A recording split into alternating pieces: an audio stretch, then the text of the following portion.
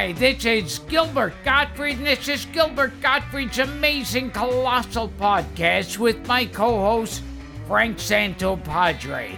And on this episode, we're thrilled to have two guests.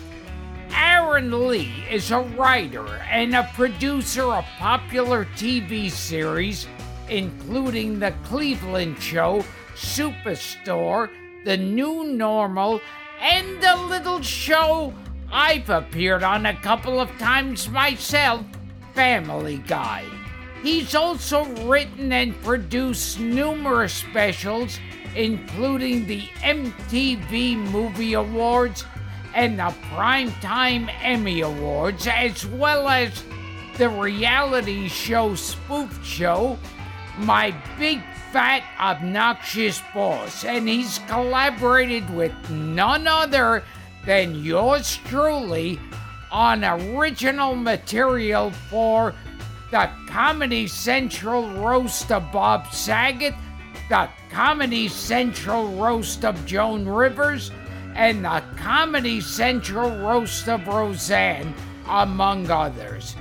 He's also the former co-host of the greatly missed podcast Crackpot Cinema, along with our dearly departed friend and colleague, Mike McFadden. And he's also the co-creator, along with this week's other special guest, of the hit podcast Dark Air with Terry Carnation. And for some odd reason, he remains to this day obsessed with a joke from Mad Magazine parody of Gary Coleman's movie On the Right Track. Rainn Wilson is a writer, best-selling author, producer, director, and Emmy-nominated actor of the big and small screen. You've seen him in notable TV programs like Monk, Entourage, 6 Feet Under, Transparent, Mom, The Rookie, and Star Trek Discovery. And, of course, as one of the most beloved and unforgettable characters in the history of the medium, Dwight K. Schrute, on NBC's long-running show, The Office. You bet.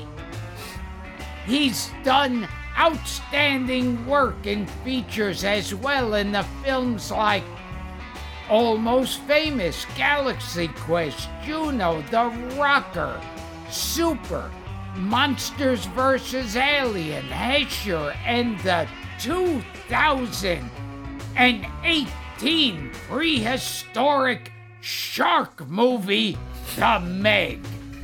He's also the author of a very funny and revealing memoir, The Bassoon King, Art, Idiocy, and Other Sordid Tales from the Band Room, as well as the New York Times bestseller, Soul Pancake, Chew on Life's Big Questions. He's also co-created and writes and stars in the previous mentioned Dark Air with Terry Carnation. And this man claims he once lived in a haunted house. And he appeared in the worst production of the worst play William Shakespeare ever wrote. Frank and I are excited to welcome to the show the multi-talented Aaron Lee and Rainn Wilson. Wow. What a thrill. Epic. Yes. Wow. It's an epic intro. Greatest intro ever. We could just drop the mic. Let's leave right now. Goodbye. It could double as an obituary. All it And it needs may. is found dead in his Los Angeles apartment. Found dead in this studio. In Burbank. When Welcome, I hear boys. those credits, Frank, I'm reminded how many cheesy credits I have, and I left some out. This podcast. Aaron, you have way cheesier credits than that. You have Wait. so many I have terrible ABC's credits. Are You Hot is the first credit on my IMDb page. I've tried to get that taken off 100 times. But this podcast. What was Are You Hot? That was Lorenzo Lamas with a laser pointer pointing to men and women in swimsuits' bodies to point out their flaws and judge if they were hot or not. It was a ripoff of when Howard used to do that, but on ABC. And I had to write banter for Lorenzo Lamas. How would that go? What would a sample Lorenzo Lamas banter be like? Oh, that's not a thong. That's more like a wrong.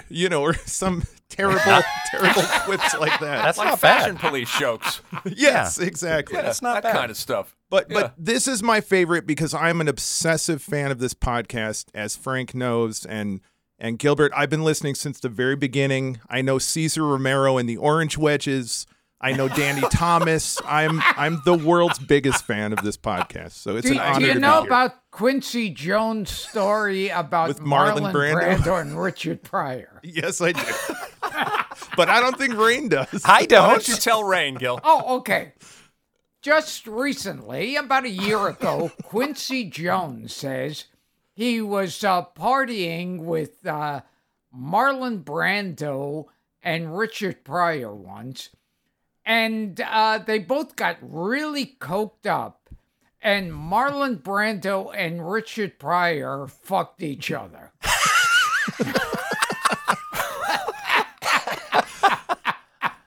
That's fantastic. Hold still, Richard. You're moving around too much. This is great. This is great fucking coke, man. I'm gonna enter you rectally now. Good Brando.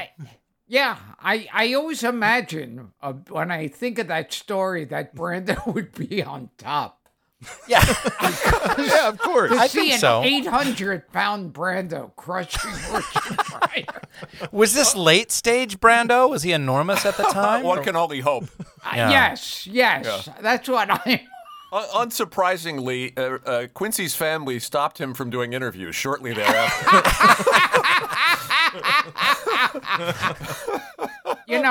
Aaron, because we We are mentioned off to a great start.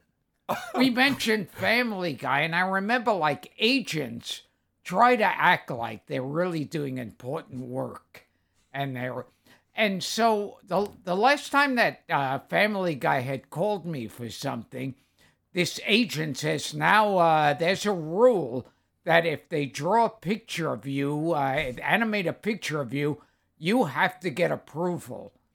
And I had to explain to the agent, like, well, last time I was on Family Guy, I was a horse, and I'm coming back as a dog whistle. So I don't think we need to bring the legal department in on this one.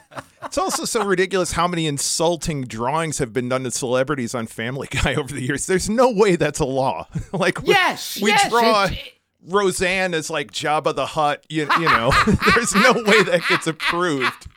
Rainn was on too, was he not? I was on as big forehead guy because I do have an inhumanly large forehead, and but it was me as Dwight. I kind of was doing Dwight, and then Dwight had a big forehead, and I had to get approval from NBC and Greg Daniels in the office to do Dwight's voice on Family Guy, and they mocked The Office. Oh, and, yeah, they just shit on The Office. Yeah, and I think Seth hates The Office. I think he just does not understand why it's as popular as it was. But it was fun. I was happy to be a part of it.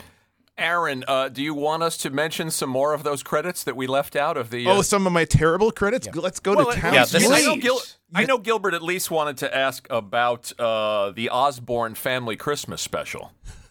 I didn't even remember until you say that. I didn't even remember I had done that. I do remember doing the Kid Rock Christmas special. Oh my God! I was on a real hot streak of dirtbag Christmas specials, and I did those too.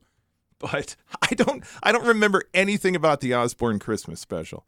I can't tell you. Is anything the about Kid Rock Christmas special out there? Is it on YouTube? Can you see it? God, I hope not. I hope none of this. I hope no one can see any of this shit. What's another of your most embarrassing? I mean, the most embarrassing and career-worthy ending is Hustler magazine when I was 22 years old, of course, getting the job as their humor editor. But then from those depths... How much do they pay? What does Hustler magazine pay a 22-year-old to be the humor editor? I can tell you how much. $19,000 a year. Oh my was God. the most I had ever made in my life. was That's fantastic. Yes. You know, Aaron, we never go to questions this early, but your friend and mine, Daniel Frank, says, Aaron is a good friend of mine. He used to work for Flint Publications, so ask him about his exit interview. Oh, yeah. I do remember this story. At my exit interview for Hustler magazine, they said, you have to give us the reason you're leaving in 3 words or less. And I thought about it, and I said, moment of clarity. That's that's my exit interview at Hustler. That's probably still on a big computer somewhere in a basement at Hustler magazine. And a weird Flint connection to Rainn, a loose connection, and that Rainn just He's my did that. father. Yes, Larry Flint is your father. You just did that Roy Raiden podcast. And Yeah. it was Flint's bodyguards, his one-time bodyguards, who bumped off Roy Raiden. What? Wow. That was Larry Flint's bodyguard. I didn't even put that together. Yeah. Yes. Yeah, the Cotton Yeah. Club Murders is a podcast on Audible I did voices for, and it's one of the most, I mean, I can't believe there's not a movie about it, but it's one of the most incredible true Hollywood stories, and people don't know it, and it was so recent. It's crazy. Yeah. He was quite a character, running away as a kid to join the circus. Yeah. Roy Raiden. Yeah, and he was the Legends of Vaudeville tour that he produced, and then he would, when they came to a town, he would hire the policemen to sell the tickets. So the policemen were calling everyone in the town like, "This is Officer Lombardo. We'd really like you to buy 10 tickets to the Legends of Vaudeville tour that's coming to Schenectady on Thursday night." And he would sell out every house because he got the cops to sell the tickets. That's how he made his fortune. A real shady character. And Frank and I were talking about, and this really struck me because I feel the same way. You, Rainn, were saying that you hate this, how, like, Hollywood and the culture in general has adopted, like the hip nerd thing. Oh, you talk about it in the book. You know, Yeah. your kind of resentment of the co-opting of nerd culture. Yeah. I mean, I don't know. We could have a debate on whether that is ultimately positive or negative, but it's I was like an actual. Aaron and I were both actual nerds. Like I was. Us too. I was on the ceramics club, and I played the bassoon and Model United Nations, and I was covered in pimples. Like it was, and there was, being a quote unquote nerd in the late 70s and early 80s was like, there was nothing cool about it. You just got the shit kicked out of you. People mocked you. They spat at you.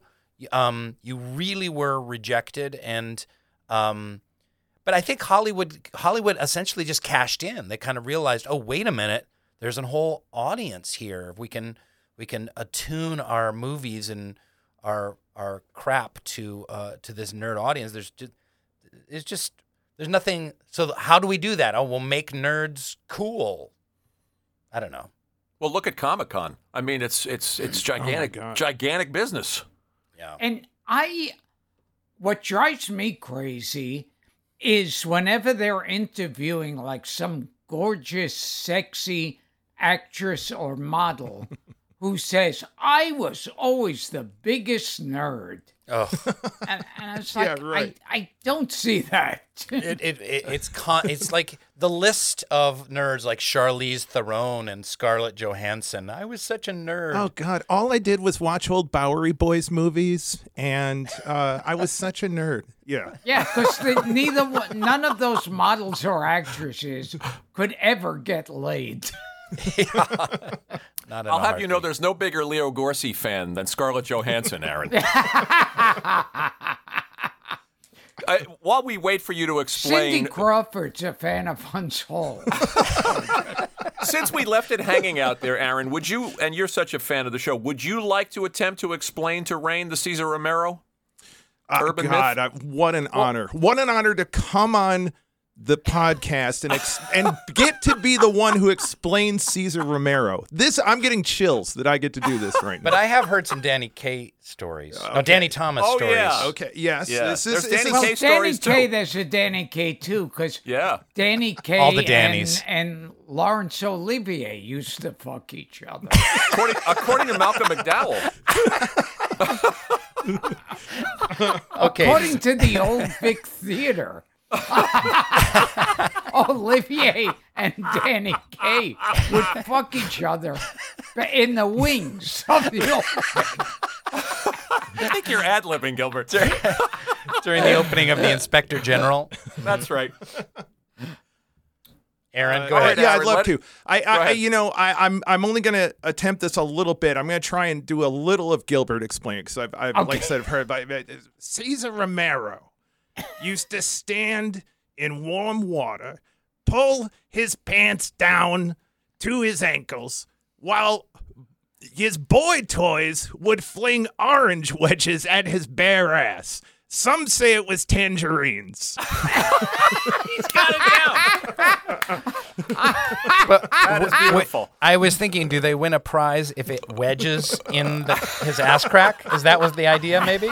Cesar Romero, he's the prize. Yes. Presented by Would Roy you Rainn. like to tell in my voice, tell Rainn, the Danny Thomas? I think he knows that one. But just to hear it. Danny Thomas laid on the floor while women shit on his chest. But I heard it was he laid under the glass coffee on table. The glass coffee Yes. table. You're Yes. absolutely right. It was a glass coffee table. Which is the perfect segue, Aaron. Yes. I know where you know where I'm headed with this. Well, for the Comedy Central roast one year, I wrote a joke. I think it was for Carl Reiner, where he said, "And I want to come here tonight to tell everybody the legend of Mary Tyler Moore and the glass coffee table," knowing that only like 10 people, 3 of whom are here, would get that reference. But Carl Reiner was game. But It was great. isn't it true that Danny Thomas slept in the bed with his mother up and through his teenage years because they were very poor? And then that's later news. he would make soup out of women's panties. So it's kind of all connects. You know what I mean? It just gets better in the seconds. Oh, God. Rainn, another recurring motif on this show is monkeys. Okay. And you had a monkey story from when you were living in Nicaragua. Yeah. The neighbor's pet monkey, which Gilbert found fascinating when I told him about it. Yeah, I haven't read that part yet. I haven't gotten up to that part.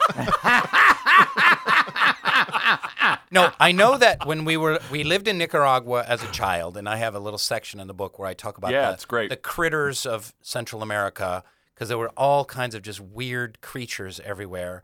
And I know the monkey would come into the kitchen. But what did I say? I can't remember what happened. You said he would shit in the kitchen, which Yes. which reminds me of Dwight's kitchen on the beet farm. Yes, he would Yeah. come in and shit in the kitchen, and then we'd have to chase him back out the window. Yes, and we had There you go, Gil. we had a parrot named Jose, and the reason that we know his name was Jose is because he said one word, Jose, over and over again. That's all he would say. And I remember as a kid going in and going, Jose, and the parrot would go, Jose.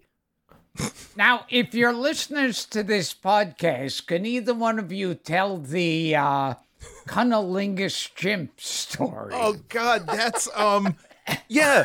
Wait, who is that would train? It wasn't Faye Sunset Dunaway. Boulevard. It's about Yes, Billy it Wilder. was- That's and, right. And, It's the Gloria funeral for the Swanson. chimp in the beginning of the movie, right?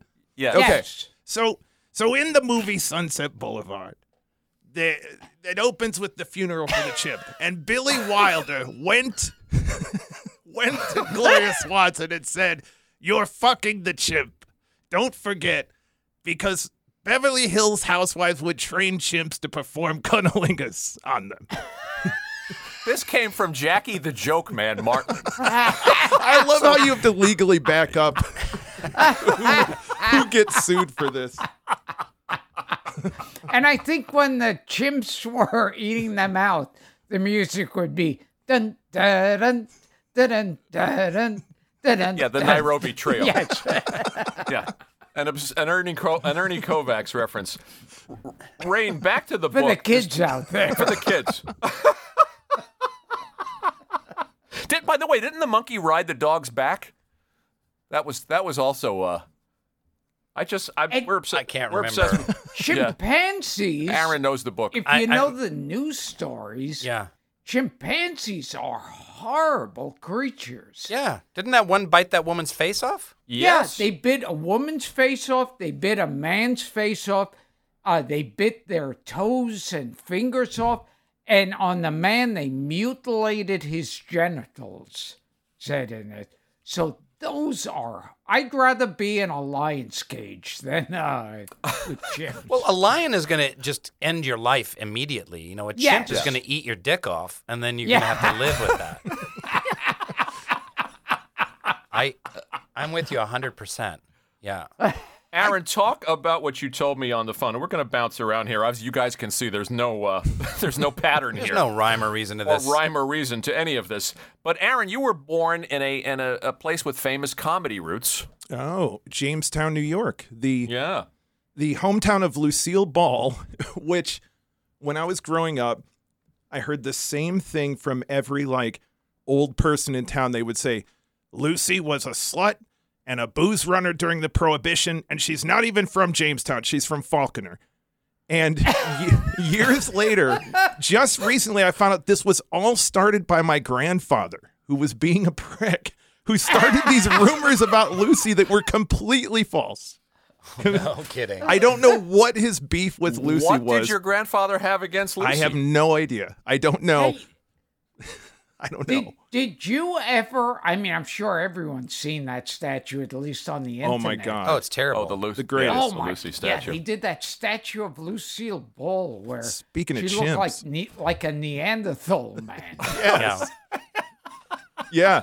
No, they took it down. They put up a pleasant one, but it was They did. amazing. It looked like something out of a horror movie, like the statue they find in the beginning of The Exorcist or something. Have you been to the Comedy Museum up there, Aaron? I love it. It's amazing. Yeah, it's amazing. They got that great Gilbert's comedy been. festival now. Yeah, I'm proud of my hometown for that. It's really amazing. Have you performed there, Gilbert? I filmed some stuff there, Oh God, it's great. and I know they have me there they have me there in their basement of porn, of not porn but dirty material. Right. Rainn, I just want to ask you about some stuff from the book, too. Speaking of family, since Aaron brought up his grandfather. And your dad is a very, very interesting character. Kind of a Renaissance man, a painter, an author of science fiction books. And we were talking about nerd culture a beat ago, and that was his work was sort of your introduction. I found that fascinating to science fiction writers like Bradbury and Philip Dick, and movies like Zardoz and Silent Running. That was your dad's work kind of inspired your creativity in certain ways. You know, speaking of nerd culture and Aaron, and I talk about this I started, like most kids do, reading comic books, but I switched over at an appropriate age out of the comic book world. At 12 or 13, I switched over to more heady stuff of science fiction. And my dad was writing science fiction, and I still have my collection of science fiction from the 1970s, and it's hundreds, maybe 400 or 500 books, all from the 1970s paperbacks. And now Zardoz, that's the movie where Sean Connery is bald and wears a diaper. That's right. That's he the has one. A metallic diaper. Yeah, he's got a big and it's a V-shaped. Yeah, it's like a diaper with lederhosen and straps on it. So much chest hair peeking out. Yeah, that's a good one. He's hirsute. Your dad, you paint a very interesting portrait of him. A guy who was into everything from Tchaikovsky to Brubeck. Yeah, my dad passed away almost a year ago, actually. Oh, I'm sorry. Yeah, thanks. And it was very sad. He died at 79 of heart failure. And but yeah, it was there were a lot of fucked up things about my family, as most people's families are, but he was very inspiring in terms of his love of the arts. So, we would go to art museums on weekends, and he would talk about abstract art, and he would be reading me. My namesake, Rainn, actually comes from Rainer Maria Rilke, the German poet. And but they didn't want to name me Rainer because it's too close to Mount Rainier, which we lived by in Seattle. But read poetry and watch crazy old movies. He showed me the Bergman's what's the dance with death? Seventh Seal. Seventh Seal. Seventh Seal, yeah. When I was like inappropriately young, like, look, he's playing chess with death, and I'm 7 years old, and it was great. And he would blast opera music and paint abstract oils, and then at his desk job, which was at a sewer construction company, it was kind of slow, and he would be pounding away on an automatic typewriter and writing book after book after book. He only sold one called Tentacles of Dawn, but he had stacks of other ones called like Clarissa of Doom, The Lotus Eaters. I think I list the titles in the book. Yes, you do. Yeah. Yeah. He sounds like a fascinating guy, and I'm glad he was around to see a lot of your success. Yeah, he was great. We were very close, and he was very proud of having a son that was in show business. He would wear Dwight Office T-shirts and sweatshirts around, so people would say, "Oh, I like that show," and he'd be like, "That's my son." So he would have That's great. he'd walk around with my face on his chest. I love that he would walk into rooms full of strangers and say, "Who wants to come back to the house for a spiritual gathering?" Yeah, yeah. That was your house was haunted. Yes. Oh, so the house in Nicaragua. The house in Nicaragua that the monkey shat in the kitchen was haunted, and there's an absolutely true story. Like my dad, he as crazy as that sounds, he was a kind of a conservative guy. He was very grounded in a lot of. He wasn't like a crazy woohoo hippie, and he told this story, and he took it literally to his grave, and he swore that we moved into the house, and there were rumors that the house was haunted. This was in a small town in Nicaragua called Bluefields, and on the Caribbean coast, and it was an old Victorian house built in like the 1880s, and every night he heard this kind of, and he couldn't figure out what it was. And in the morning, he'd kind of notice that the furniture would be in completely different places. And so he took a chalk and he drew little circles around the legs of the furniture, and you'd hear the same noise at night. And sure enough, like every piece of furniture in the house had been moved either a couple inches or a couple of feet. And he's like, "What do I do here?" And the reason we were there is that we were Baha'i, we were members of the Baha'i faith, and we were kind of pioneers, a missionary type of work in the area. And so he read these Baha'i prayers for the dead and the departed, and it never happened again. Wow. Yeah. I love that. Yeah. Did you really look up to and admire Seals and Crofts, or was that just a joke in the book? Come on. Are we here to shit on Seals and Crofts? Hummingbird. Right. Summer Breeze. Summer Breeze. No, they were. We looked up to them because they were the famous Baha'is. So we were all Baha'i. We were, besides playing the bassoon and being on Model United Nations and having pimples, we were also members of the Baha'i faith, which is very that will really outcast you. And but Seals and Crofts were top 10 band in the 70s, and they were Baha'is. So we were like, oh, that's so cool. Absolutely. Yeah. And Aaron, you worked with Don Rickles. Well, we met him at a party. Yeah. Did you work with him too? I don't think I ever actually got to work with him. And I loved Rickles. I was obsessed with them, And went to a birthday party one year. It was comedian Jeff Ross, who you guys have had on, of course. And this was pretty close to the end of Don's life.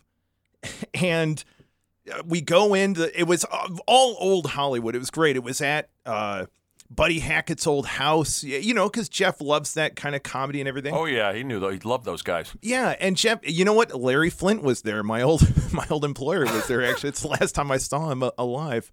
But Jeff said to me, hey, look, Bob Newhart and Don Rickles are here. You want to meet him? And I was like, yeah, of course. I was so excited. We go over and he introduced them. Bob, Don, great to see you.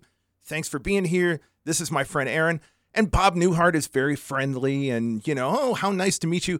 And Don Rickles is sitting there like a corpse, like completely zoned out, just staring ahead, mouth hanging open. And he's barely like grunts when I say hello, like, And I'm like, oh, this is sad. Like, it's so sad to see him in this. You want to. Mm-hmm. And Jeff is talking, Bob, you were so great on Letterman, Don. And then somebody comes up to talk to Jeff and he says, oh, will you excuse me for just 1 minute? And he gets up and turns around to talk to someone. And Don leaps up in his chair and he says to me, who is this guy? I don't know who he is. Who is this yo-yo? He's acting like he knows us. He doesn't even know us. And Jeff turns back around and Don slumps in his chair like a corpse again and acts like he's out of it. And I fell out of my chair laughing. And Rickles sees this. And he does not know me at all. I'm a complete stranger. He does this bit all night. Every time someone comes up, a woman comes up and is like, just want to say what an honor it is to meet you. You're a legend. He goes, And then the second she turns around, he says to me, oh my God, did you see that one? Jesus, who let the elephant in here? I can't believe it. This whole Don thing. And then when someone's looking, goes comatose again. Doing a bit for a stranger he's never met just to entertain himself. It was great. It reminded me of when you guys had Alan Zweibel on. You told that great story about, was it Henny Youngman talking to the pigeon on the street? The pigeon. When he doesn't know anyone's watching, he sees a pigeon and he says something like, hey, I got a letter for you. And any mail for me? Yes, exactly. Yeah. These guys were they just. Well, I got a Henny Youngman story. So, oh my God. Early 90s, my friend Chris found Henny Youngman's name in the New York phone book and threw a party and gave Henny Youngman $200 to perform at the party. And we were at an apartment in the Upper West Side, like 1992. And Henny Youngman told like 20 minutes of one-liners. And he's like, that's great. And then he wanted his $200 and then he left. Oh my God. I don't remember any of the jokes, but all the standards, take my wife, please, etc. I love that. I remember hearing Henny Youngman was booked in a gig, and when he finished, he was riding in the elevator, and someone saw him in the elevator and said, can you perform at a party we're having? And he got off the elevator. They gave him some money, and he did 2 shows that night.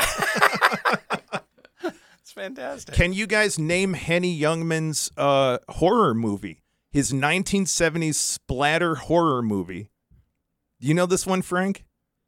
This is a good trivia question for you. Directed by Herschel Gordon Lewis. I can't believe you've stumped these two. I can't believe it. Wow. It's called The Gore. We love Herschel Gordon Lewis. It's called The Gore Girls. And Henny Youngman. Henny Youngman performs in a club. Yeah. Yeah, he's the act in the club where the murderer is attacking the Gore Girls. I had no idea. I did see that movie. And then someone stopped him in the elevator and they said, hey, we're shooting the Return of the Creature from the Black Lagoon in the other studio. Will you come be in that one? Sure. $200, I'll do it. We will return to Gilbert Gottfried's amazing colossal podcast. But first, a word from our sponsor.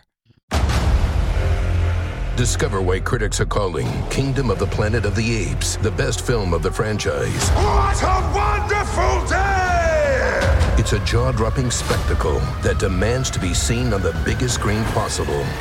We need to go. Hang on. It is our time. Kingdom of the Planet of the Apes. Now playing only in theaters. Rated PG-13. Some material may be inappropriate for children under 13. Which leads me to a question, another segue. Mikey Frank, I love Rainn from The Office, of course, but if this doesn't come up on the show, I would love to hear his thoughts on House of a Thousand Corpses working with Rob Zombie or the late, great Karen Black? Or anything about being transformed into a mermaid, even? Yeah, that was awesome. This is a crazy business to be in. When I moved to L.A. from New York, I've been doing theater in New York for a long time. I moved to L.A. in '99 with a comedy show. And one of the first auditions, I did a couple small parts. I was in Galaxy Quest and Almost Famous in some small parts. But my next role was like, you have an audition for a horror movie being directed by Rob Zombie. And I went into this dingy little office in the Valley I put myself on tape, and then you have a call back, and I met with Rob and Chris Hardwick was my co-star in that. I got cast in the lead in this, kind of classic, purposefully B movie, horror movie, and in which Sid Haig was in it, Karen Black was Sid in it. Haig, Gil. Yeah. Love him. He's so great. And and Karen Black was in it. I remember, I loved Karen Black as a kid, and I was like, I love your work. And she's like, what do you love? And I was like, well, 5 Easy Pieces. And she's like, that was Jack's movie. What did you like about me in that movie? And I was like, well, you were just great. You were great. She's like what? What scene? What did I do that was great? I was like, I don't remember. I was like, you just remember Jack. And I was like, okay. But she was very nice. She was great. I mean, that was atypical of her. She was kind of having fun. But You couldn't call up Trilogy of Terror in a hurry. Right. Trilogy of Terror. Oh, yeah. that's with those little creatures. With the knives. The little voodoo creature. Yeah. So on the subject of nerd culture, and we're talking about Henny Youngman, let's. I'm interested in you guys both kind of discovering comedy, and I think in similar ways. I think Rainn, you talk in the book about memorizing Python sketches. You got a great line. Everyone successful in comedy has a secret comedy dork life in adolescence, which I think is true. Aaron, same thing for you. Discovering comedy albums, Carlin, Steve Martin, SNL. Yeah, I was thinking about it when you were talking about your dad bringing you to Seventh Seal. Like, my dad introduced me to so much great shit. Then Monty Python, he loved on PBS, Saturday Night Live. And you talk about Seventh Seal, when I was around 7 years old, you didn't have VCRs yet even. And he woke me up in the middle of the night to watch the original Frankenstein because it was being aired on New York television. And he knew, like, you might not ever get to see this again. That's the way it was then. Yeah, so, there weren't DVDs or VHS. Yeah, that's a good dad. There wasn't even cable. There were 4 channels. So who knows when they're going to show Frankenstein, So he introduced me to, all the comedy records, and SCTV was a huge one for me. And I remember seeing Gilbert on Letterman for the first time, doing the Ben Gazzara bit, and that blew my mind. And I think I brought this up to you, Frank. The other thing my dad had, he was a hippie. He had National Lampoon, a subscription. I started reading that way inappropriately young. Mm-hmm. And I always remember a Gilbert article in an old issue of National Lampoon, 100 excuses to give if you can't get an erection. And do you remember that? I do. And I maybe can remember 3. I can remember 1. The pump don't work because the vandal took the handle. That's right. That's one of them that I remember. That's from Bob Dylan. And another one was, I've had many erections when I walked among the living.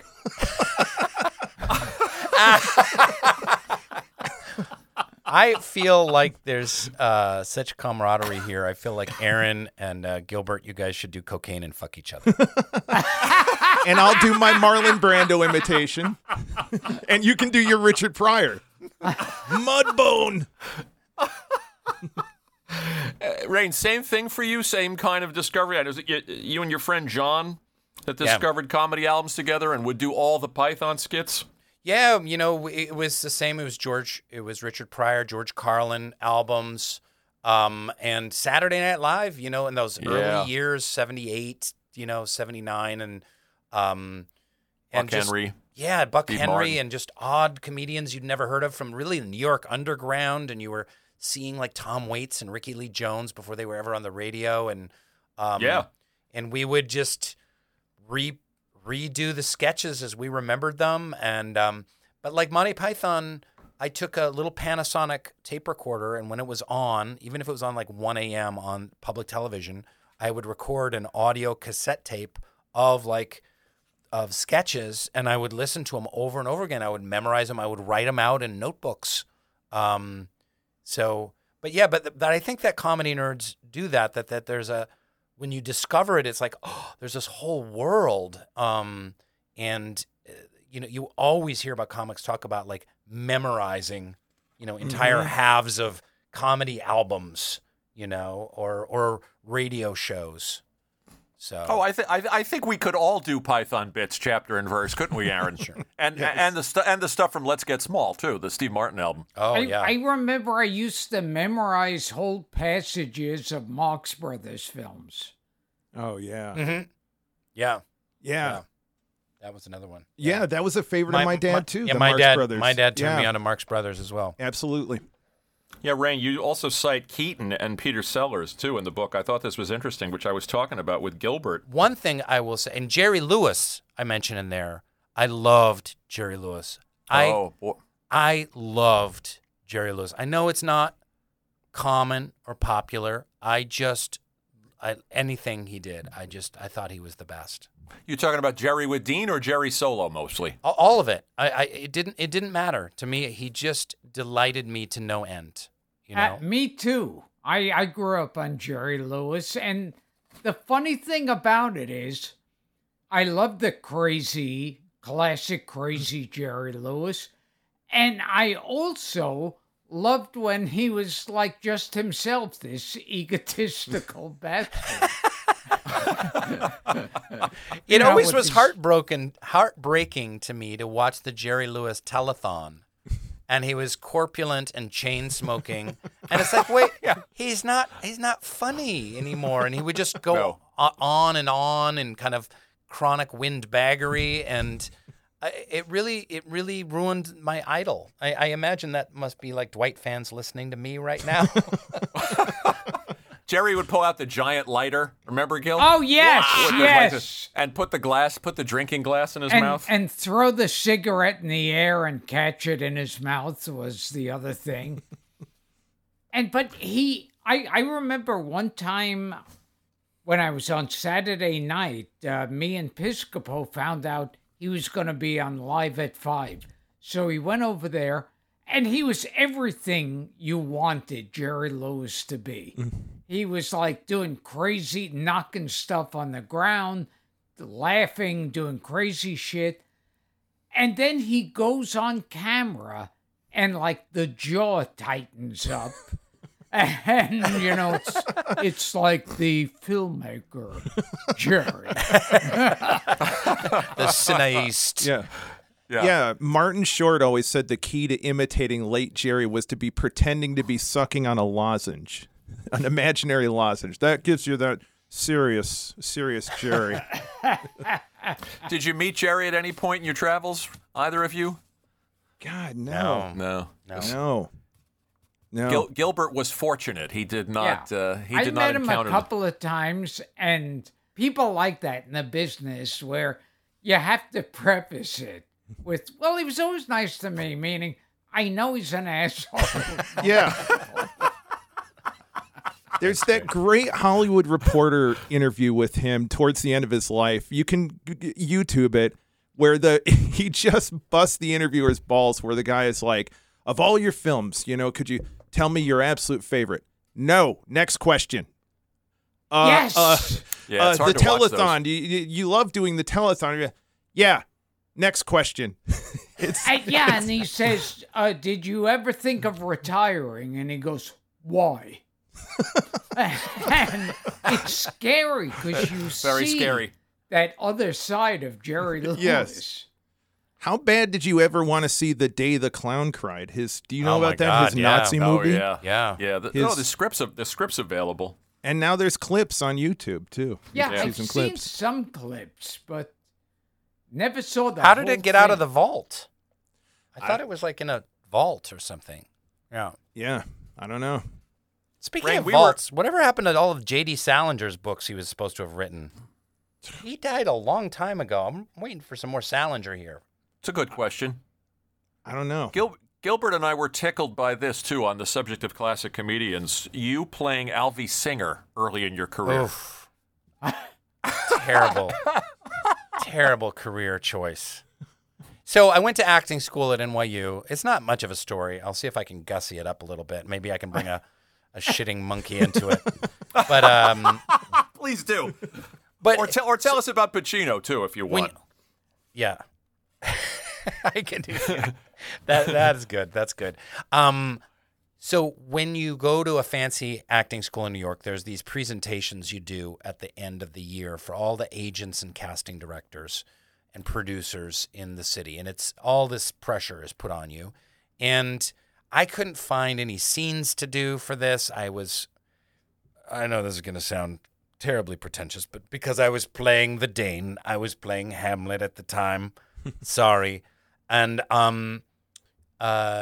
so I was a huge Woody Allen fan in my comedy nerddom, of course. So I did a scene from Annie Hall, which was just the worst thing to do. Because it's 80%, 85% Jewish audience who revere Woody Allen, and here's this nerdy, gawky, 6'2" suburban Seattle kid doing a terrible Woody Allen impersonation. I didn't get a single call. I didn't get a single nibble. No agent wanted to meet with me. I completely bombed and somehow or other kind of salvaged a career out of it. Do you remember the scene you did by chance? Yeah, it was there's a spider in your bathroom the size of a Buick. Yeah. Oh, very good. Coming over to kill the spider scene. Yeah. Can you do it in character? Right now? Yes. I'm not a trained monkey. But I will shit in the kitchen. I don't know. I don't remember how to do it. I can't do that. I can't What do about that. doing Salome? Because you know what? Woody Allen is canceled. And you know what? How dare you even bring that up? Exactly, I'm so Gilbert. offended. What about Salome with Pacino? That was fascinating Oh, my God. That was one of the to read about. So Pacino kept reviving this production of Salome. He was obsessed with the play Salome by Oscar Wilde, which is not a very good play. And it's in these rhyming couplets, and it's about the, Salome seducing and chopping off the head of John the Baptist. And there was this little subplot in the beginning of the play with this page and this guard who love each other. And I played the page in a way too skimpy outfit, like kind of revealing everything about my gawky body. And then once I had my little love scene with this guard, I sat there with literally holding an urn on my knees in the corner, and then Pacino did the whole play. So it's an hour and a half play. So it's my little scene, and then watching Pacino work for, the next 70, 80 minutes. And I'm just there looking out sideways out of my eyes at watching Al Pacino in this terrible play. And he's playing like, I don't know. How do you do Pacino? I keep going to Brando. Like, Well, it's not that dissimilar. I guess, Pacino, you yeah. go to the...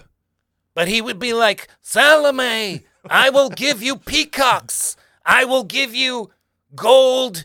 Because he was trying to seduce this temptress Salome. Like, I will give you... And we would always joke like, I will give you Knicks tickets. But what was amazing about him is that the people were paying $90 a ticket to go see this pretty mediocre production. And there were nights he was on fire. And there were nights he just blew the roof off the place. And he gave the performance. And there would be standing ovations. There would be other nights he would so completely phone it in that you could barely hear him. I would be on the stage. I could barely hear him. And I don't know what the hell he was thinking or doing. He was just like rehearsing in front of an audience, I think, essentially.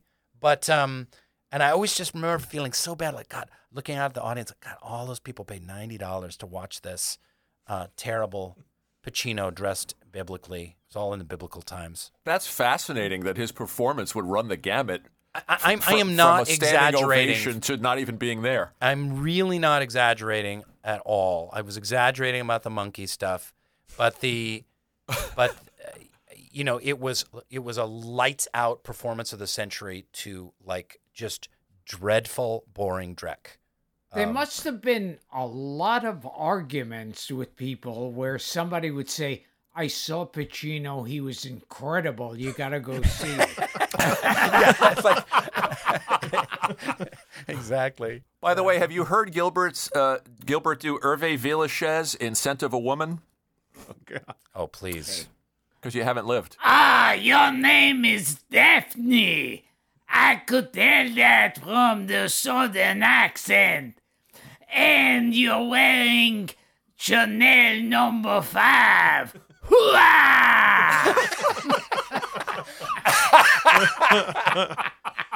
Oh my God, you're right. You haven't lived until you've heard that. That's fantastic.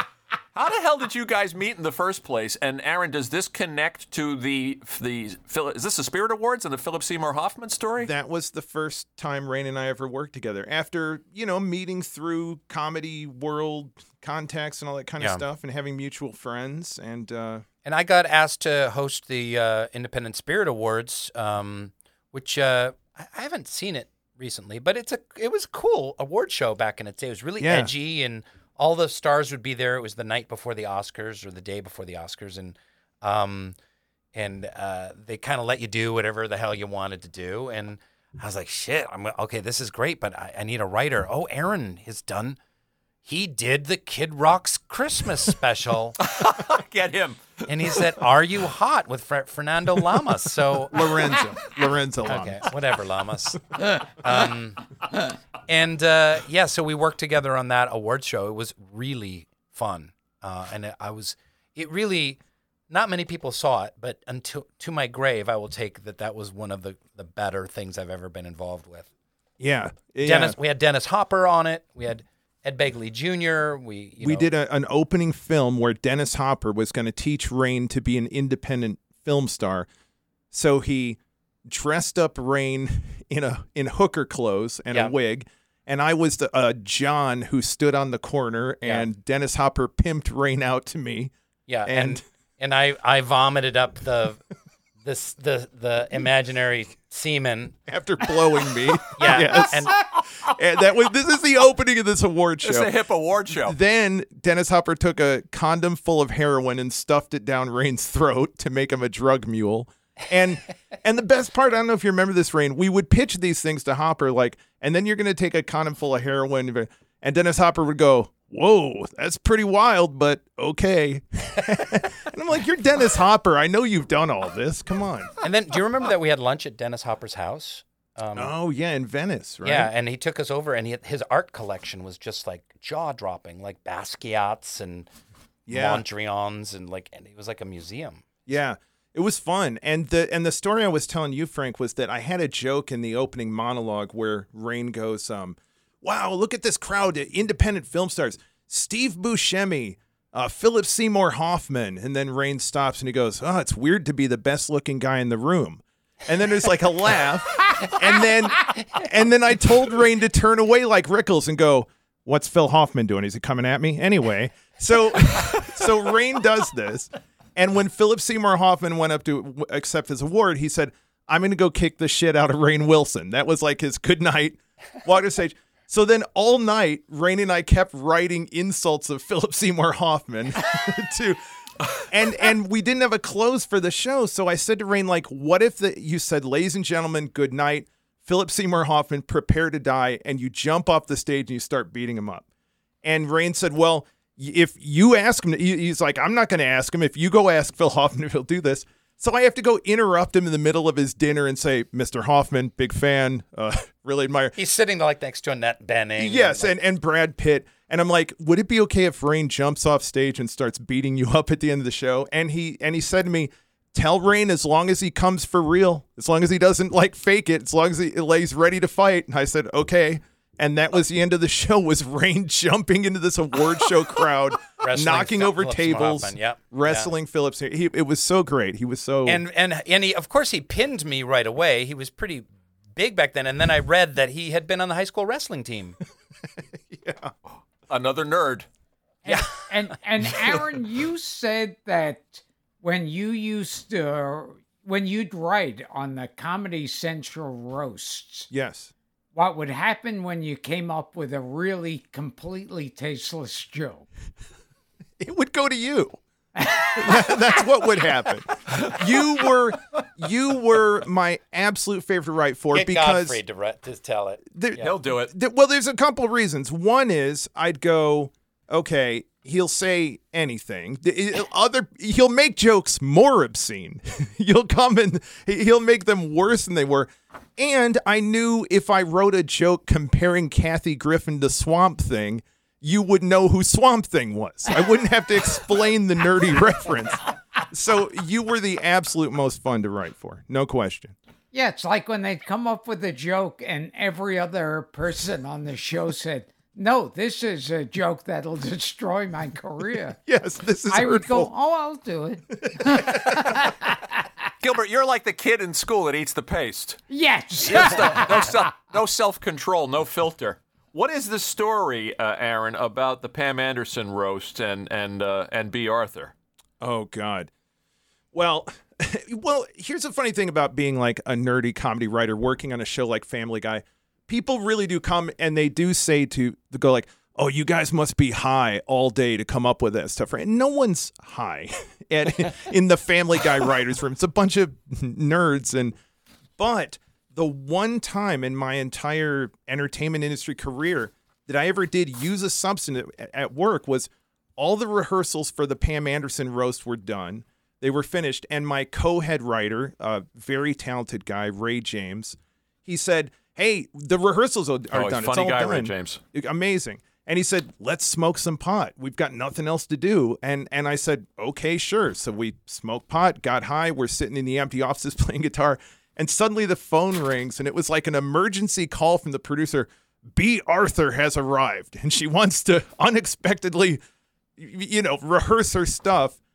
And there was a really obscene anal sex joke that they wanted me to pitch her on the spot. They were afraid to send it to her, but they said, you have to go tell her this joke. Oh, no. Where you read a section from Pam Anderson's book about how to have anal sex, and Pam Anderson says in there, it's like holding in a fart.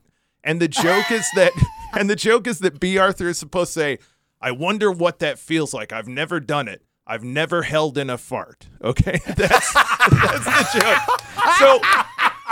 So I'm brought to this soundstage flying high, and brought over to this is B. Arthur, and she's a foot taller than me, and I have to pitch this whole thing. I get to the punchline, I've never done that, held in a fart, and she looked at me and she went, oh, no, and stormed away. And I was, to her credit, the next night, this is the best part, she did the joke. She went ahead and did the joke. It was fantastic. But so God love B. Arthur. What a trooper. Wow. Yeah. I think that was the roast. Was that the same roast where Jeff did that infamous line? Oh my God. Where Courtney Love got up and attacked him. Right. Yeah, he said, how does Courtney Love look worse than Kurt Cobain today? Yeah. Or something She's like the girl that. next door. She got right up and charged him. Just like She's the came girl right next at door him. if you live next door to a methadone clinic. Did you guys watch those? We had Gabe Kaplan here a couple of weeks ago, and he was a fixture on the old Dean Martin roasts. And Oh my I know God. you guys, I know, Rainn, you talked about, early in your life watching those Carson monologues, appointment television. Did you guys watch those roasts in the old days? Those stilted, badly executed roasts? I never did, but I have seen those infomercials where they. Oh, yeah. Have you seen the infomercials where they're Yeah. plugging Yes. the DVDs of the Dean Martin Yes, sir. roasts? But they go. You feel like you're watching them because they just go on and on and on. So you feel like, oh, I've got. Yeah. Those are. You're an Orson Welles guy, and he's all over those things. He is. Yeah, he is. Who's Yeah, that they guy? have, Who's like- the great comedian who pretended to be drunk better than anyone? Foster Brooks. Foster Oh Brooks. my God, he was a genius. I think. Yeah, Yeah. he was great. He was amazing. On those roasts, though, they would have Gary Coleman roasting Orson Welles. And you go like, what is the connection here? Yeah. And they said on those roasts, like everybody, they would be shooting like one person 1 week and then next person like the next. They weren't together. Yeah, they would just cut together the reaction shots of Johnny Carson doing a spit take. they'd make Phyllis Diller sit there for 6 hours just doing reaction shots and then cut them all. No one was in the room together at the same time. Gabe told us they weren't in the room together. Often no one was in the room. Yeah. We will return to Gilbert Gottfried's Amazing Colossal podcast after this. That's amazing. Some jokes from the Comedy Central roast that Gilbert did, and I know you said to me, Aaron, that you can't remember it. So many years later, you can't remember who wrote what all the time. Sure. But Gilbert's bit, the Bob Saget joke, I saw his special in high def, because you have to be either high or deaf to enjoy it. That's a wonderful joke. That's an amazing joke. Yeah. And the leprechaun bit with Brad Garrett and Mario. Do you remember giving Gilbert anything specific? Well, sure. Other than the one we can't talk about? Sure, absolutely. I won't bring that up. Although it is my favorite. It is my proudest, but I won't bring it up because we all want to work in this industry. I do remember one I gave that I was like, talk about something no one else would do. It was Jane Lynch from Glee hosting the roast of Roseanne. And she comes up, Gilbert Gottfried, everyone. And Gilbert comes up, and it was some long thing I wrote where it was like, I hope you can hear the sound of my voice. So many pubic hairs have flown from between the teeth of Jane Lynch that they've covered the mic and muffled the sound. It was so obscene and awful and went on for 5 minutes. And he did the whole thing, and it blew my mind. You know what he said? He said, between every commercial break, they have to hose down the front row of people here because they're covered in pubic hairs. They've shot from her mouth with such velocity. Yes. And then he says, so I apologize if my voice is, if you'll allow me to say, muffled. Oh, man. And what's quickly, we'll move past the roast, but this is good stuff. The Shatner-Betty White interaction? Oh, the God, Shatner that was roast? great.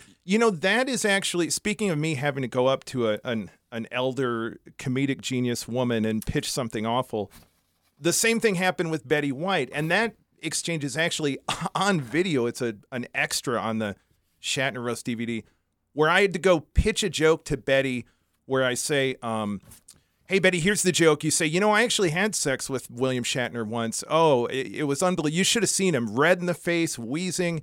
And finally, I popped his dick out of my mouth and said, Bill, they're about to start the roast. Like, hurry up. So I pitched this to her.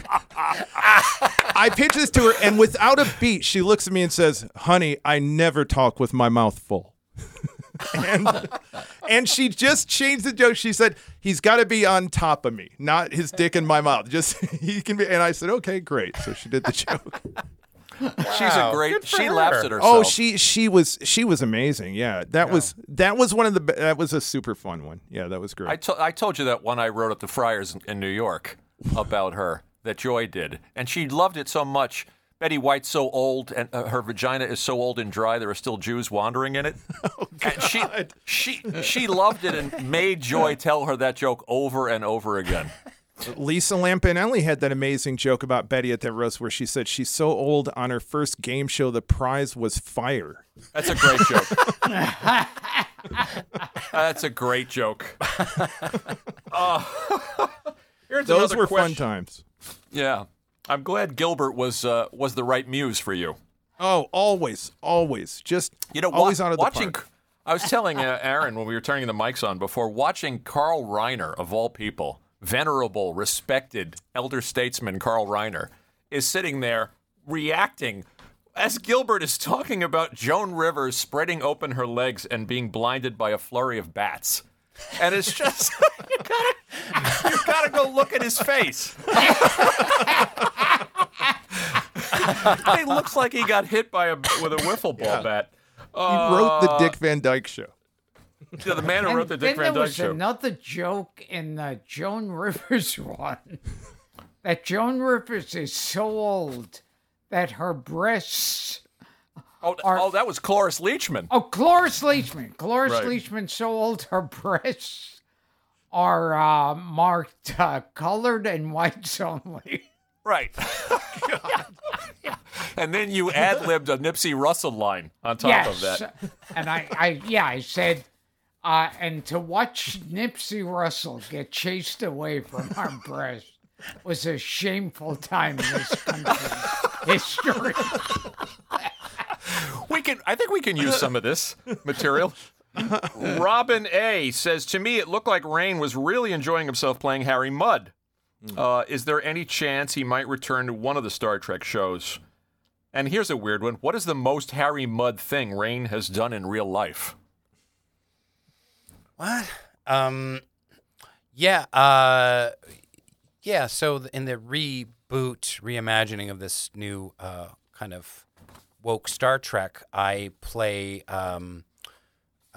Harry Mudd, who was one of my favorite characters in a couple episodes, and it was great. It was super fun.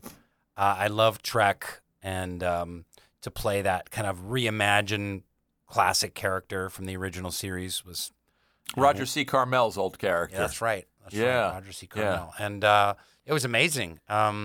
It was great. And I pitched him. I was like, hey, bring me back. I think Harry Mudd should have a spinoff or be on another show or something like that. And they didn't nibble. So I don't know. I don't know what to say. But I'd love to do more. Sam Weisberg says, Rainn, I wanted your true opinion of the Longmont Potion Castle doc. Oh. You co-produced and appeared in. Yeah, I didn't think it was very good. Yeah. But I just want to. Do you guys know Longmont Potion Castle? You guys? We do not. So he is like, how do I say it? He's like the Salvador Dali of prank calling. Oh, wow. And he lives in Colorado, and he does just really insane crank calls. And he never goes for like the obvious laugh, which he could do, kind of like, what were they called, the Jerky Boys or something like that? Yeah. But he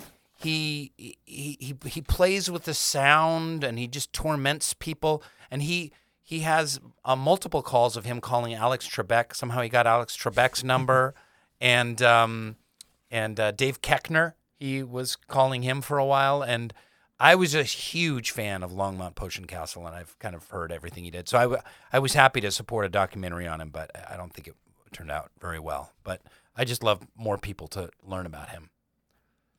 Gil, we don't even know. We're huge fans of prank calls. We don't even know about this person. Yeah, listen to The Clown Motel as a starting one. And there's one about millipedes. If you look at the millipedes one, he'd always call people and like, yeah, we got a delivery down at the dock. We got to crate 1,200 millipedes from the Philippines. Are there? We need you to pay for them. It's $379, and he just takes it from there. Kind of. What's his name? Longmont Potion Castle? Yeah. Mm-hmm. What a great name. Talk about Dark Air with Terry Carnation, which you guys created together. Jesus Christ. We're an hour and a half into this thing. Oh, my God. Well, we had to tell a bunch of jokes that will end my career being repeated in 2021. The fact that I took credit for them. So Aaron and I, in our comedy nerddom, were really huge fans of Steve Coogan and Alan Partridge and the Alan Partridge character. And I just love that idea of like someone who has a character that they have their acting career, but they kind of continually dip back into the well of playing an interesting comedic character. It almost becomes their alter ego. Mm-hmm. And so we spent years talking about it. I mean, we were talking about it in 2015, 16, and what would that be like to create something similar to that? And then we came up with the name Terry Carnation. And then we knew we wanted him to be kind of in the seedier elements of Hollywood, living off of Hollywood Boulevard over in like Franklin, back when it was more run down. I mean, it's kind of nicer now. Mm-hmm. And We talked about him maybe being a horror writer or like a B movie producer or writer. Yeah. Horror movies. And then we were talking about Art Bell and Coast to Coast AM, and we were both fans of that. Aaron's a true nerd fan and has listened to hundreds of hours of it. Mm-hmm. But the Paranormal AM radio late night call-in show, and we thought, that would be such a great milieu for Terry to be in. He could also, tangentially be part of Hollywood, but so it just kind of this evolved into this character and this situation. And I had this idea of like that his wife has died, but on his return back to the radio, the voice of his dead wife calls into his paranormal call-in show. And what kind of trail of dominoes would that, set into motion? And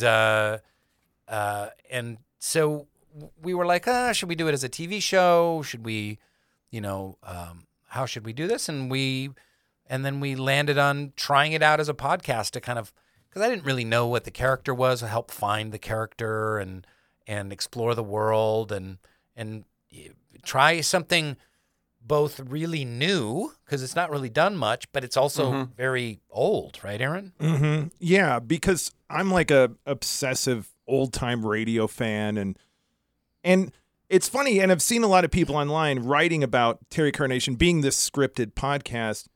I didn't even think of it at the time, like, this is like the old radio stuff I'm obsessed with, but I'm like an obsessive Jack Benny fan and love all the old radio stuff. So it was a really cool experience for us to do this entire thing in shutdown, recording from people's closets and stuff like that. Like never got anyone together in the same room and got all these great comedy people involved in it. Yeah. A lot of, we had Kevin Smith and Thomas Lennon. And we had Nathan Fillion was on it. Nathan Fillion, Sam Neill. Great. It's very good. It is as you say, Aaron. It is kind of theater of the mind. Yeah, very much so. I got Susan Sarandon to do the credits to read the credits. Yes.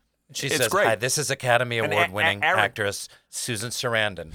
This episode is entitled blah, blah, blah, blah. So-and-so was the producer. So-and-so played the part." And then she started saying things like, how many of these do I have to do? That I don't know if it was scripted or not, or if she was just, it was great. That's but hilarious. so we did 15 episodes. And Aaron, you're in it as the shrink. I'm Dr. Norman Kesden. That's right. Yeah. Which is only because we didn't want to pay actors. Because we're cheap. But I just remembered. You've done 15 and you're going to keep doing them? I don't know. Season 2 is unclear. I'm not sure if we kind of pitch it as a TV show or a special or a movie or go do a season of the pod. It ended up being way more work than either of us thought it was going to be. We thought, how hard can it be? We'll outline a bunch of episodes. We'll get friends to write them. Pay them a little bit, then we get on a Zoom, everyone records their stuff, we edit it together, boom, you're done. But sounds easier than the reality. It was really hard. Yeah, it was. It's a shitload of work. It's been very difficult to record under lockdown. I just remembered there was a joke, I think Comedy Central cut it out of the roast, that Pamela Anderson's vagina is so stretched out, it moves around like those inflatable men at the car lot. That one got cut, eh? That's over the line. Oh, now bats can fly out of Joan Rivers, but we're cutting that. That's fantastic. Rainn, I want to sing the praises of the rocker. Okay. Which That's it? We're done with the podcast? That's what we're here That's to... it. We just moved on. We went to Pamela Anderson's vagina, and now we're going to the rocker. That's it. Let's go, Aaron. I'm out of here. We don't do segues on this apparently show. not. Yeah. So listen to Dark Air of Terry Carnation if you like comedy, old-fashioned radio show, scripted Jack Benny-like comedy, gussied up in the world of Coast to Coast AM and Art Bell. Thank you. That's my pitch. Now, what was your question, Frank? The Rock. I wanted to ask about Hesher and the nice things that were said about you by some critics. I think it was Roger Ebert. Paid you a very nice compliment comparing you to Bill Murray and Christopher Walken. Wow, that's nice. It's a great, dark, sad performance. Thank you. I thought you were asking about the rocker, though. Well, I just was jumping around, but I also want to ask about the rocker. Okay, yeah. And I have done some magnificent work of scintillating drama in dozens of movies that no one has seen. No one has seen. Like, more people have seen an outtake of, like, Dwight sneezing on YouTube that have seen all of the other films that I have done collectively. So, well, you would think The Rocker is a film that's going to be, if it's not already, being reevaluated. I mean, these are films that pick up audiences as the years go by. They become more popular. Yeah, I mean, people I know hold that movie with a soft spot in their heart. I mean, I think it's hard to kind of find. As they should. I don't know where they... But I thought it was a terrific little film, you know. It was... I write about it in my book about how devastating it was because it totally bombed at the box office. I mean, big time bomb. And it was on 2,000 theaters, and it came in 12th on its opening weekend. Mm-hmm. It was like really, really bad. And but I will say the critics were just merciless with it because they thought we were trying to do School of Rock because there was an older character and there were younger characters and they were making rock and roll music. And beyond that, there was no real similarity. It's a sweet movie with a good message that you're never too old to give up on your dream. Yeah, exactly. Yeah, it's a fun, and it's fun got a family great comedy. cast. And Pete Best shows up. That's right.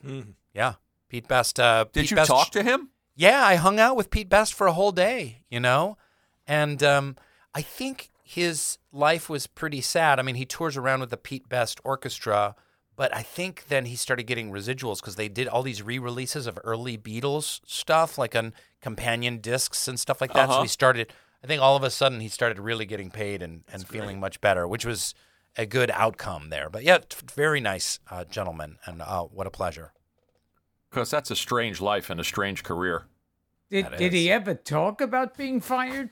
Oh yeah. We interviewed him about it, and he's very open to talking about it. You know, and I don't remember. He's just very. He's like, yeah, it's unfortunate. You know, we all played together, and the manager didn't think that I fit in with the band, and wanted me fired, and then I was let go, and. Because you hear different stories, you hear conflicting stories that John was threatened by his way with women, or that he wasn't a good enough drummer. There have been so many versions of that over the years. Yeah, it's hard to get at the truth. Here's one for you, Aaron, quickly from another listener, Andrew Laposha. To Aaron's knowledge, has anyone ever declined a Comedy Central roast? Oh, God, yes. That happens.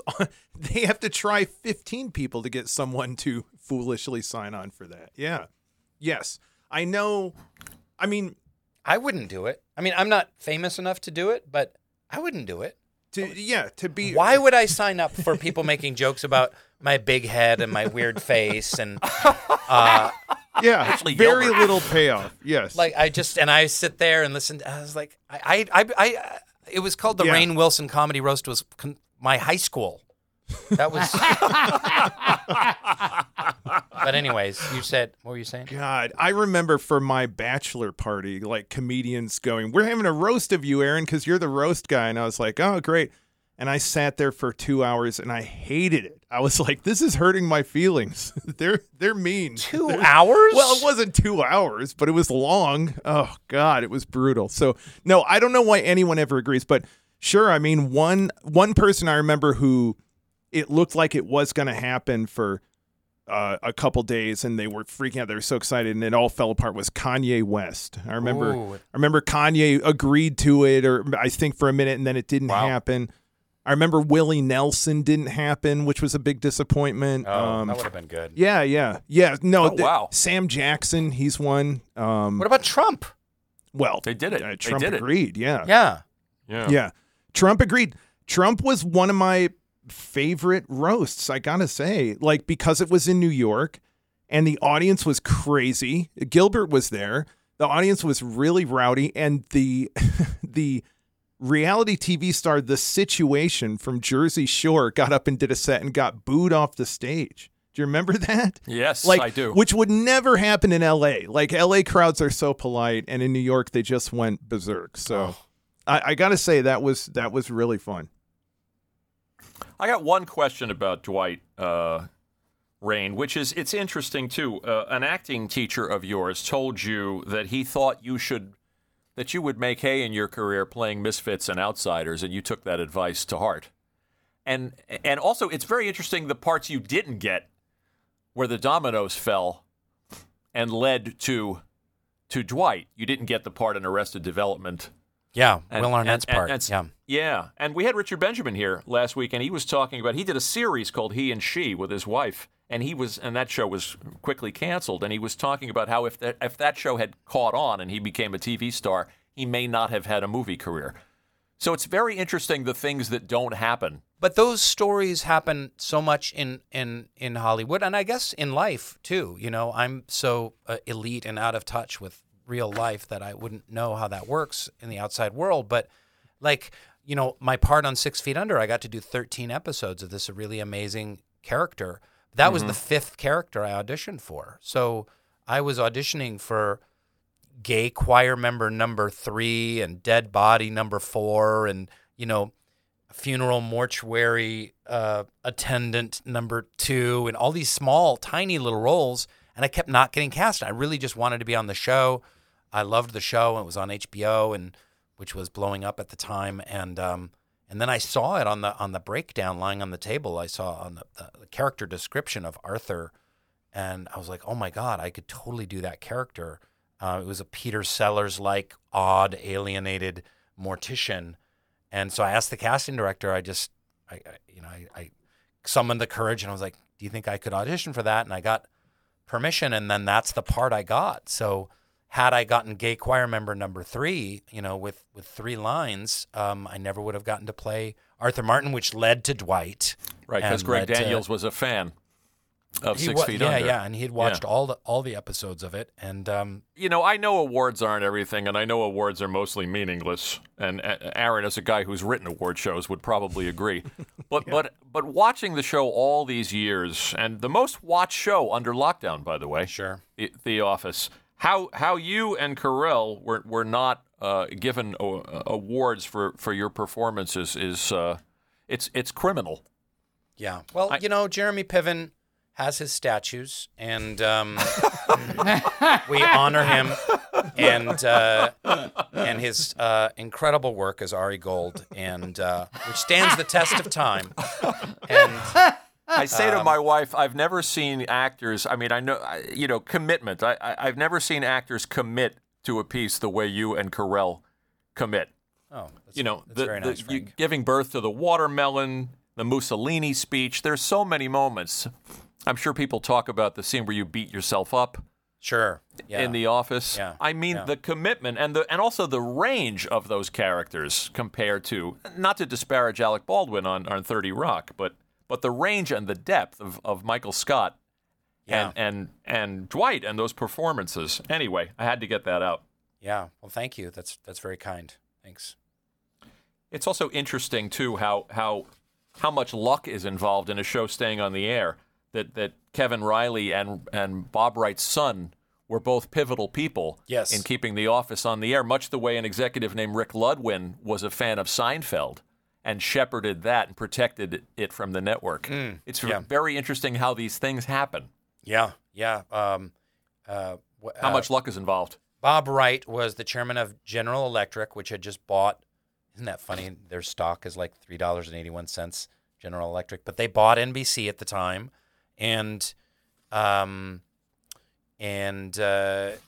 were on the verge of getting canceled, and Bob Wright's son was just going to college, and he watched all the shows, and he watched The Office, and then he brought his friends over, and they watched The Office, the first season, those first couple episodes over and over again. He was like, this is the show, and they just barely kept us hanging on. So thank you, Bob Wright's son, wherever you are. It's amazing. It really is. How many dominoes have to fall? We've asked a lot of actors that have been on this show this question.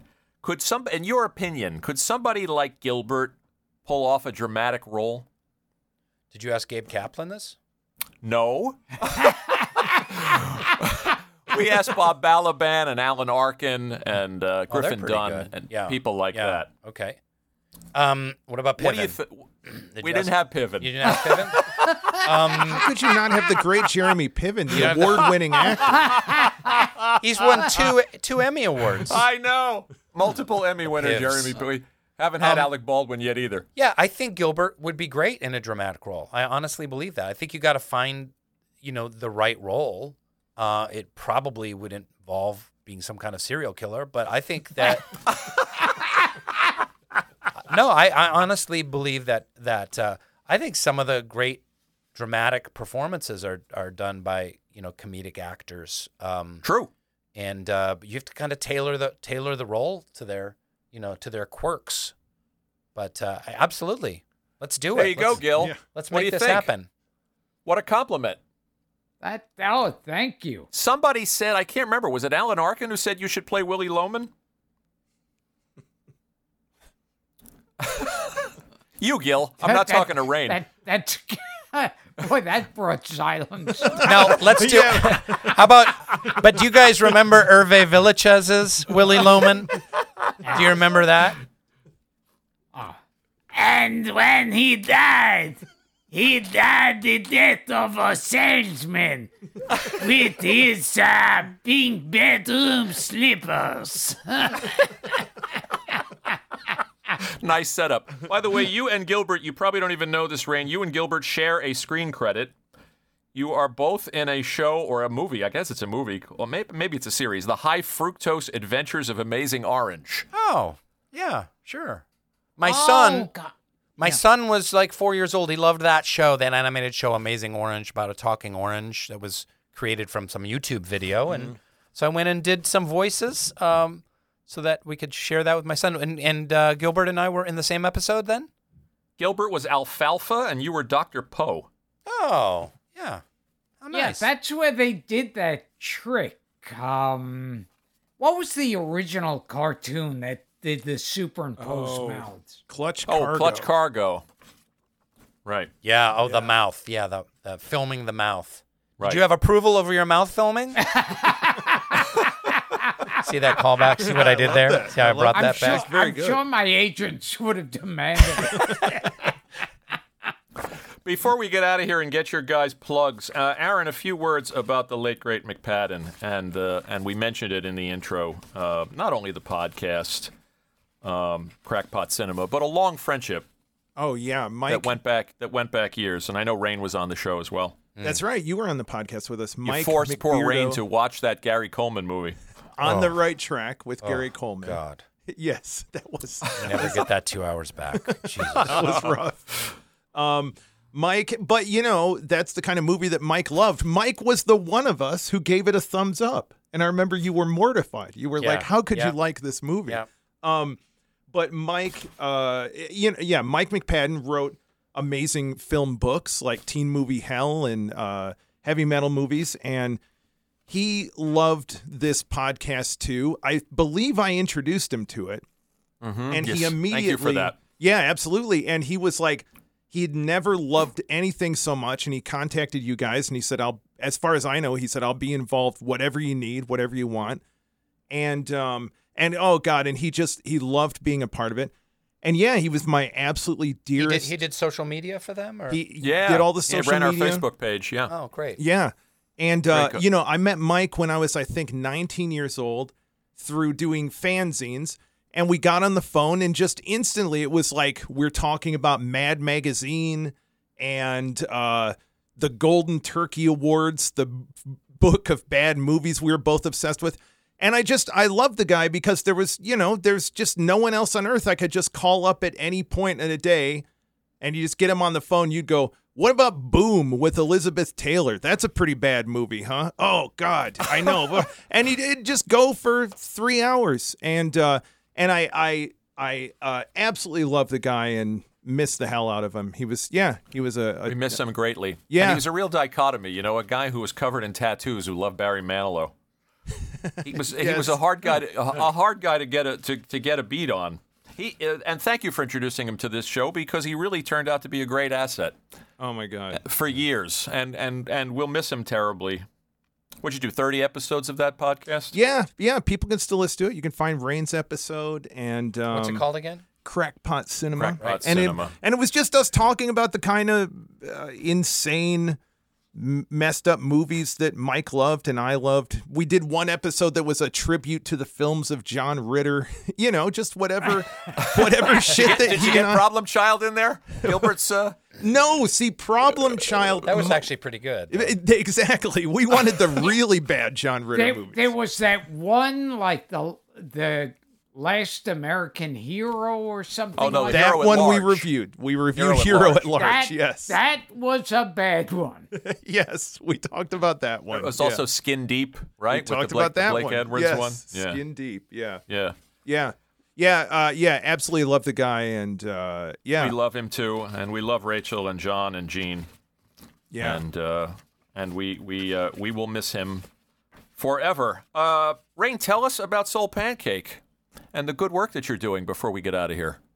Oh, well, yeah. So I with some friends, we created a digital media company, Soul Pancake, and we had a YouTube channel, and do work, branded content, and social media. We created a lot of online viral shows, and the whole philosophy of the company is uplifting, inspiring content for young people. And we've got over 1 billion video views on the stuff that we've made, and it's been a great ride and a really fun endeavor. Yeah. And the book was a bestseller. Book was a bestseller. Yeah. We've Congratulations. translated a bunch of the shows that we produced made them into TV shows, and it was really fun. We were purchased by Participant Media, which is a big Oscar-winning media company, and we've kind of become their digital arm now to what they're doing to Participant Media. Great. Yeah. Yeah. You want to speak a little bit for a couple of minutes about the great work that you're doing in Haiti? Oh, well, okay, sure. Yeah. And tell people how they can support it. Okay, great. They can send cash to Gilbert Gottfried, 79 East 79th Street, apartment 3G. He'll let you do that. So my wife and I went to Haiti and visited a bunch of programs down there and fell in love with the country. And 2 months later, it was the earthquake, and hundreds of thousands of people died. We went and volunteered our time doing arts classes for adolescent girls that were living in the tent city. And out of that was born a nonprofit called L'Idée Haiti, and we've been working now for the last 7 years. It's been very successful. We have about 800 girls in 12 different educational programs for arts and literacy.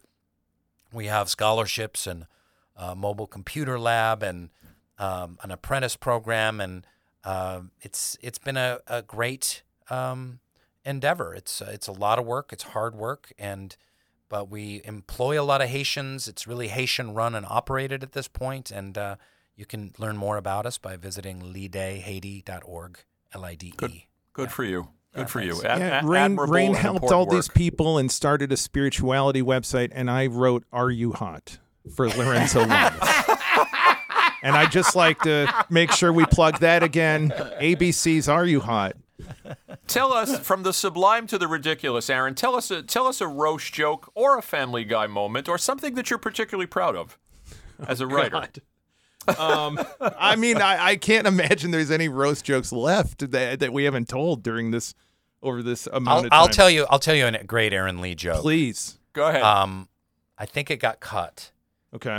But it was from the Independent Spirit Awards. And I was introducing the people that were going to be giving out the awards. So Forrest Whitaker was going to be giving out an award. And so the joke was, ladies and gentlemen, the next guest to the stage is someone who has been an inspiration to me, someone who I've looked up to so much, and he has helped me throughout my career. I'll never forget when I was starting out as an actor. He once came to me and at first I said his name. So I said that Forrest Whitaker is coming to the stage. He's helped me so much. I remember when I was starting out my career, he came to me and he said, Hey, as I said, you got to move it down. I always, it's so funny, these popping in your head. I always remember you introducing Javier Bardem on the show. Yes. And I wrote an intro for you where you were like, he is magnetic, he is charismatic, Three-time Oscar winner. I want to fuck him so fucking bad. Javier Bardem. Yes. And I think he was like, I would fuck you. Yeah, he did. Yeah. And so we did cocaine and fucked all night long. You two are the Marlon Brando and Richard Pryor of your really time. are. You really are. You really are. We loved having you guys. Sorry we bounce around so much. Sorry it's so schizophrenic. I love it. That's why I love it. That's why I've loved it for we try to 7 cover years as much now? ground as possible. 377 episodes. 7 years. Oh, my God. what we Closing in on forgot. 400. Aaron, what was your favorite line of that Mad Magazine parody? Oh, okay. So there's an old Mad Magazine parody of this movie that we forced Rainn to watch, Gary Coleman and On the Right Track. And the joke I loved as a kid was Gary Coleman, who is a short actor. He was playing a little homeless boy, and in this panel, he's taking a shower at the train station where he lives, and the image is him. Two men pointing at him saying, what we call a urinal, he calls a shower.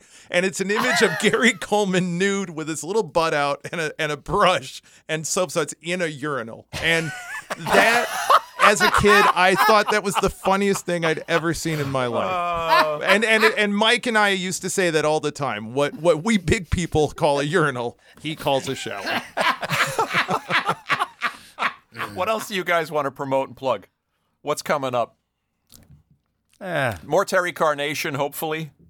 Hopefully, one of these days. We'll figure it out. Yeah. Rainn, a couple of movies in the can. Various things. Yeah. Will you direct again? Will you keep directing?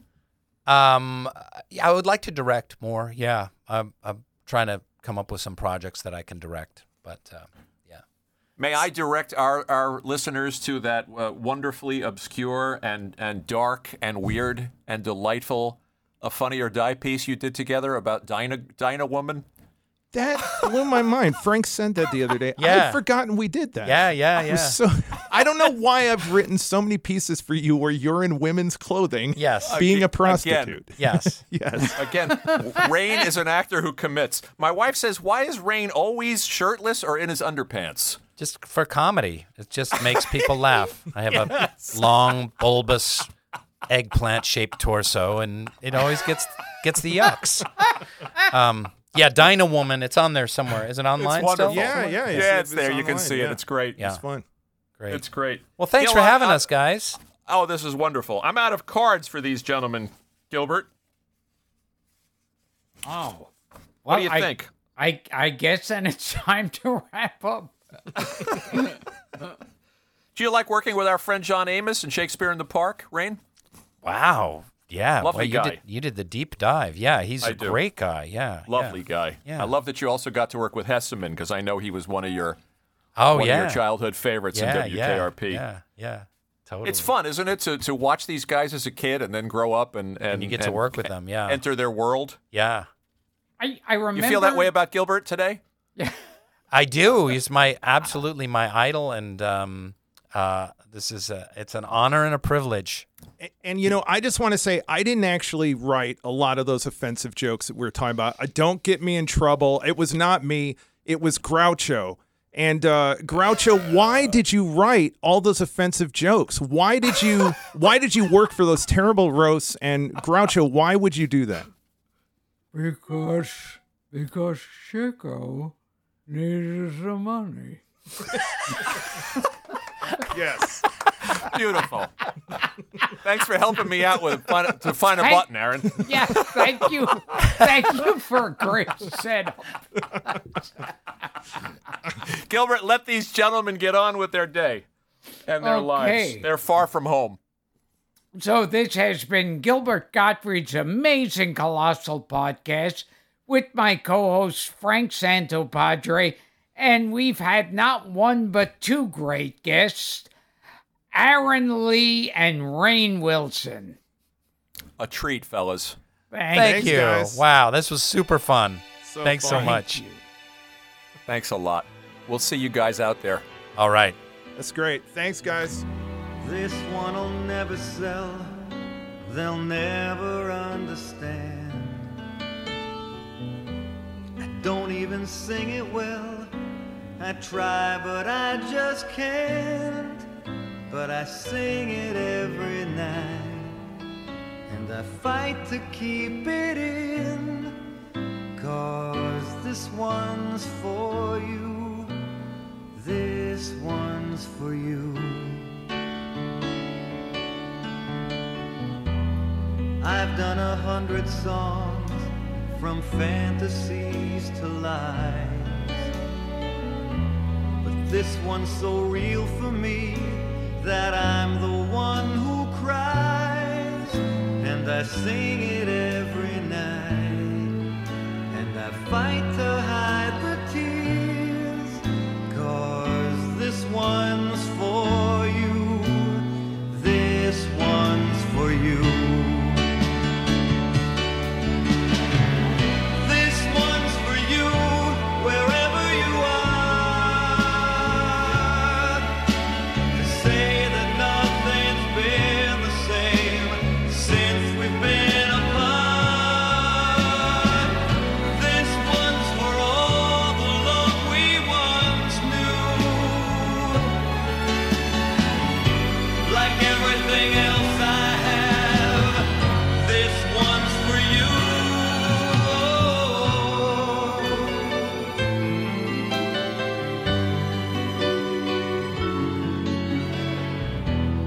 I've got it all, it seems, for all it means to me.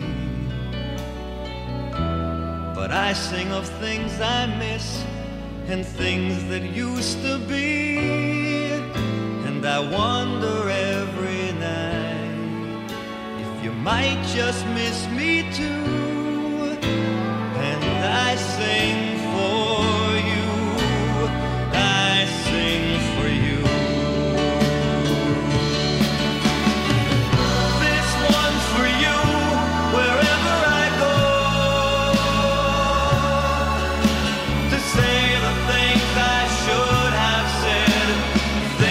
You should know. This one's to say that all I can do is hope that you will hear me sing, 'cause this one's for you. This one's for you, wherever you are. To say that nothing's been the same since we've been apart.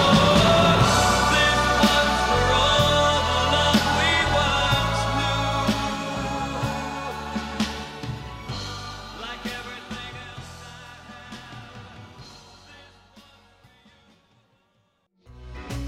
Gilbert Gottfried's Amazing Colossal Podcast is produced by Frank Santopadre, Derek Gottfried, and Starburns Audio. Audio production by Aristotle Acevedo and John Murray. Editing by Aristotle Acevedo. Social media production by Greg Pear, Josh Chambers, Michelle Mannanen, and Dino Perserpio. Website supervision by John Bradley Seals. Special thanks to Land Romo, Jack Vaughn, Daniel Spaventa, and Stephen Varley.